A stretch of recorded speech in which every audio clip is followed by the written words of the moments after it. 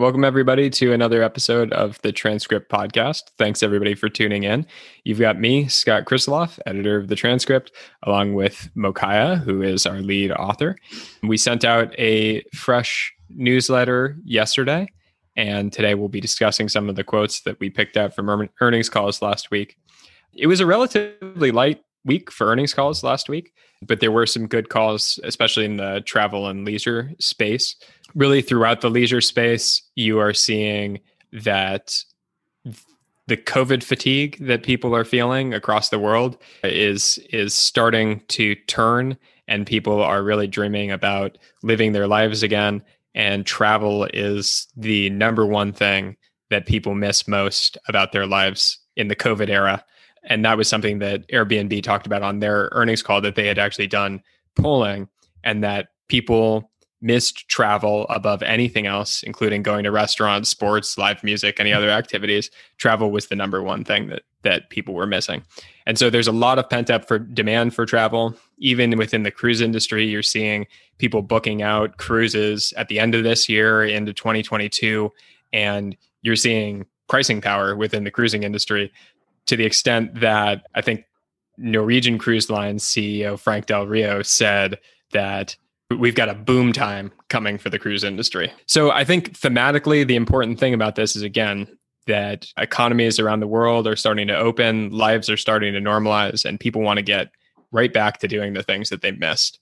So any thoughts on that, Eric?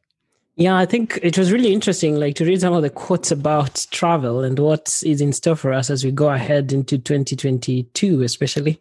Consumers, as you said, have really flushed with cash. I think some of the quotes we've been seeing the past couple of weeks is that, I think from Square also, that a lot of the money that is coming in is going directly into savings. So people have been saving up, holding the money more for the vacations that are coming up in the future. So I think the interesting quotes, one you picked up was about Airbnb and how life looks after COVID, and how it may look like people spending a lot of time in Airbnb and working from there, and they're spending quite an elongated period of time in these spaces and working from there. So it's like their office may not be the place where they'd be working from. They may be again somewhere in the woods, and they're still working and still enjoying kind of being away from home.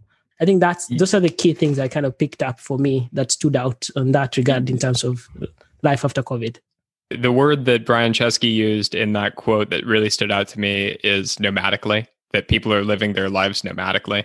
We've really all gotten to see what it could be like working in a Zoom economy, and there are a lot of benefits to it in terms of flexibility of being able to be at home, spending time with your family, and then also being able to travel wherever you want. So you want to snowboard during the winter, go, live in the mountains, and then you want some beach time, go live at the beach. And you're seeing people do that.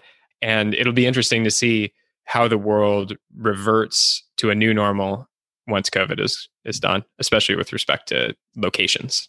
Definitely. I think that's something to check out. And I think it's also pretty interesting that something that the Norwegian Cruise Line say that the load factors are currently ahead of pre-pandemic levels. That means that, as you said, again, demand is pretty high. People want to be on vacations and still enjoy life even after the COVID is over. I wanted to add one more thing that you picked up from Pebblebrook, a hotel company that was talking about in this new world, this new economy where people may be living more flexibly and not going into offices every day, you may actually see some uptick in business travel thanks to things like group gatherings, potentially once a quarter or something like that. And those will tend to happen at hotels.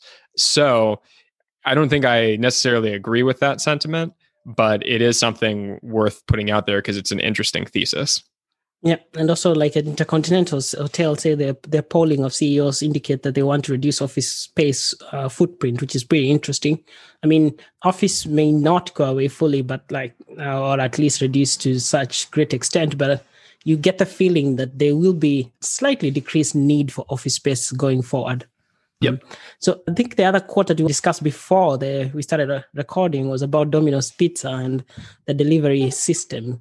This was an interesting discussion that Mokaya and I just had offline, because obviously, as you guys know, Mokaya is based in Stockholm and I'm based in LA. So Mokaya hasn't had the pleasure of eating a Domino's Pizza yet, but he's been following along the company through earnings calls for a long time.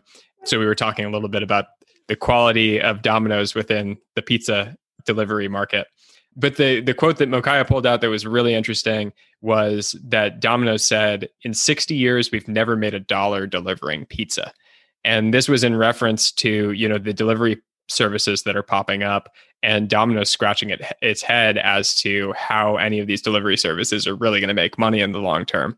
Interesting quote for a lot of reasons. Do you have any comments on it? Yeah, definitely. I think I did a little digging on Domino's pizza versus the rest. I think pizza is it's one product that lends itself very well to kind of delivery. They are the delivery guys. They've been doing their whole model is built upon quick delivery of pizza. And I think because of that, then they have, as you saw in the quote, that they make money on the product, the pizza, and use that kind of to subsidize their delivery fees and all. So I think the quote also raises a bit of concern, like how will these kind of delivery companies in the end make money? Let's say like Uber Eats and DoorDash, like how will they make money on the products itself, on delivering some of these products, unless they chip into the restaurant's margins and all. So I think Domino's Pizza are very intent on holding the data themselves. They don't want to share it with the aggregators. That's why they don't want any of their pizzas to be on any of the aggregators out there. So that's in contrast to at least the other earnings call that I read, which was Papa John's, who are more excited and view those transactions that they get from these aggregators as more incremental and more profitable. And they actually, I think for them, they feel like the aggregators give them customers who've never tried their pizza before. So it's a bit of a contrast there. And I think you have a bit more insight on how these two kind of pizza businesses operate. Yeah, I think of Domino's as being they've been in delivery forever. So it's really a very strong data point when they say that they haven't made any money in delivery. And the reason I think this quote is bigger than just Domino's is because it reflects the trend in venture-backed startups that's been going on for over a decade now, of capital going into venture-backed startups towards business models that public markets have historically been skeptical that the economics will work out into the long term. But if you're making losses and growing in the near term, the thesis has been that the money making will come in the long term. And, a lot of these companies are starting to come public. More and more are starting to come public that have had this venture-backed culture. And at some point, maybe not now, maybe not in 3 years, but probably in somewhere 5 to 10 years from now, companies are going to have to make money and show that their business models work truly on an economic basis.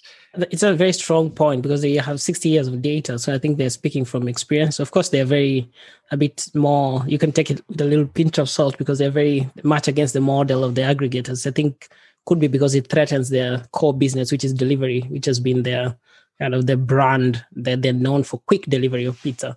So, but it's kind of does give you some food for thought, at least in regards to the long-term prospects of some of these delivery businesses that are out there.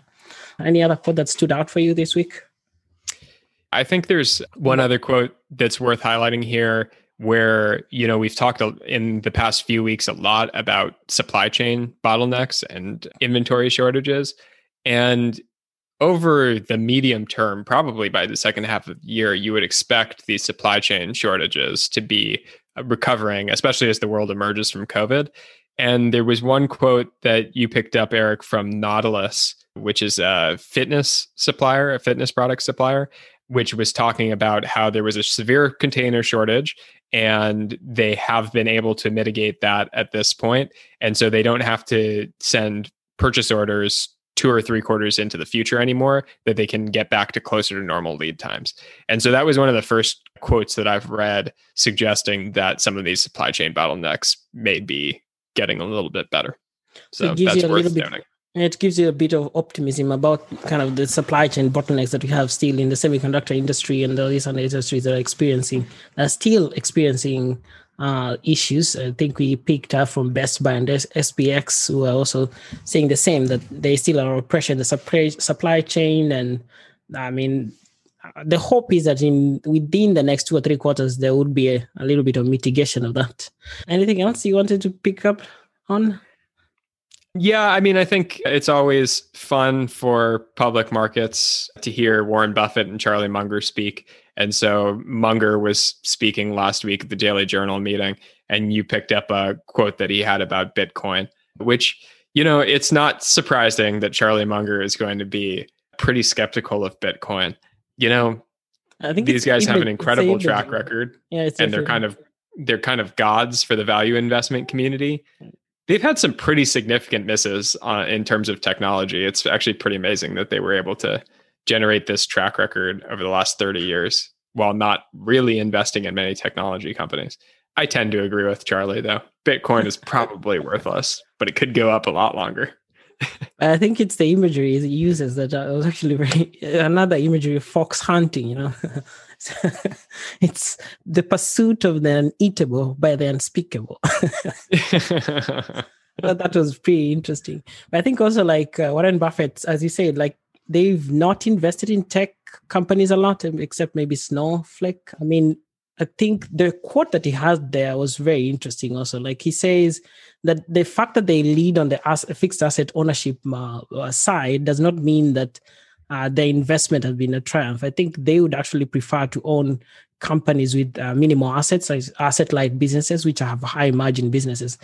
So asset light and high margin. So I would tend to think that if they were to do things all over again, they would actually go for some of these kind of big tech companies at the beginning. Like I think one of the discussions that was pretty heavy on Saturday night on Twitter was about why they never owned Google. So I think, and it's a company they've admired throughout the ages, like which fits this kind of model, asset light and high margin. So I mean, I would bet they would do things differently if they had the chance again.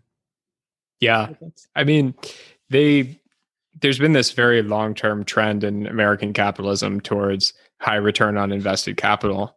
And that leads to asset light businesses. And software, especially, is one of those that has extremely high returns on invested capital. But I think one thing that goes missing in that is if you have a monopoly on the hard assets, you can turn that into a high return on invested capital That's true. company as well.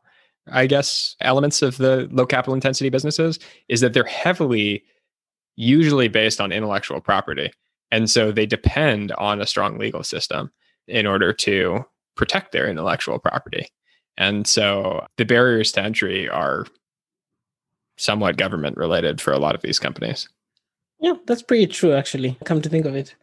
But I mean, as you say, like fixed asset ownership also is an edge and is a moat in certain kind of businesses. And one of them, I can't remember the name of the company, but they own huge tracts of land in the US. And I think they own such strategic land pieces that they actually charge it's become a premium for them, like to charge someone else who wants to transport businesses and use their space to store their kind of containers and all.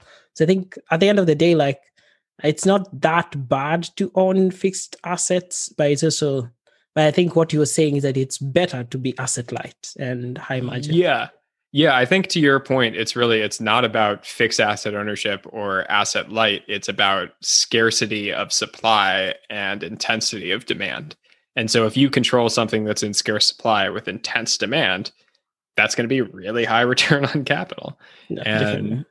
yeah, if you have a monopoly on an algorithm, that can be in scarce supply if you make it. So Yeah. I think that's probably a good place to stop. Thank you for joining us this week. Very happy. Again, always reach us at admin@theweeklytranscript.com and leave us your reviews and comments in your favorite podcatcher. See you next week. Thank you. Thank you.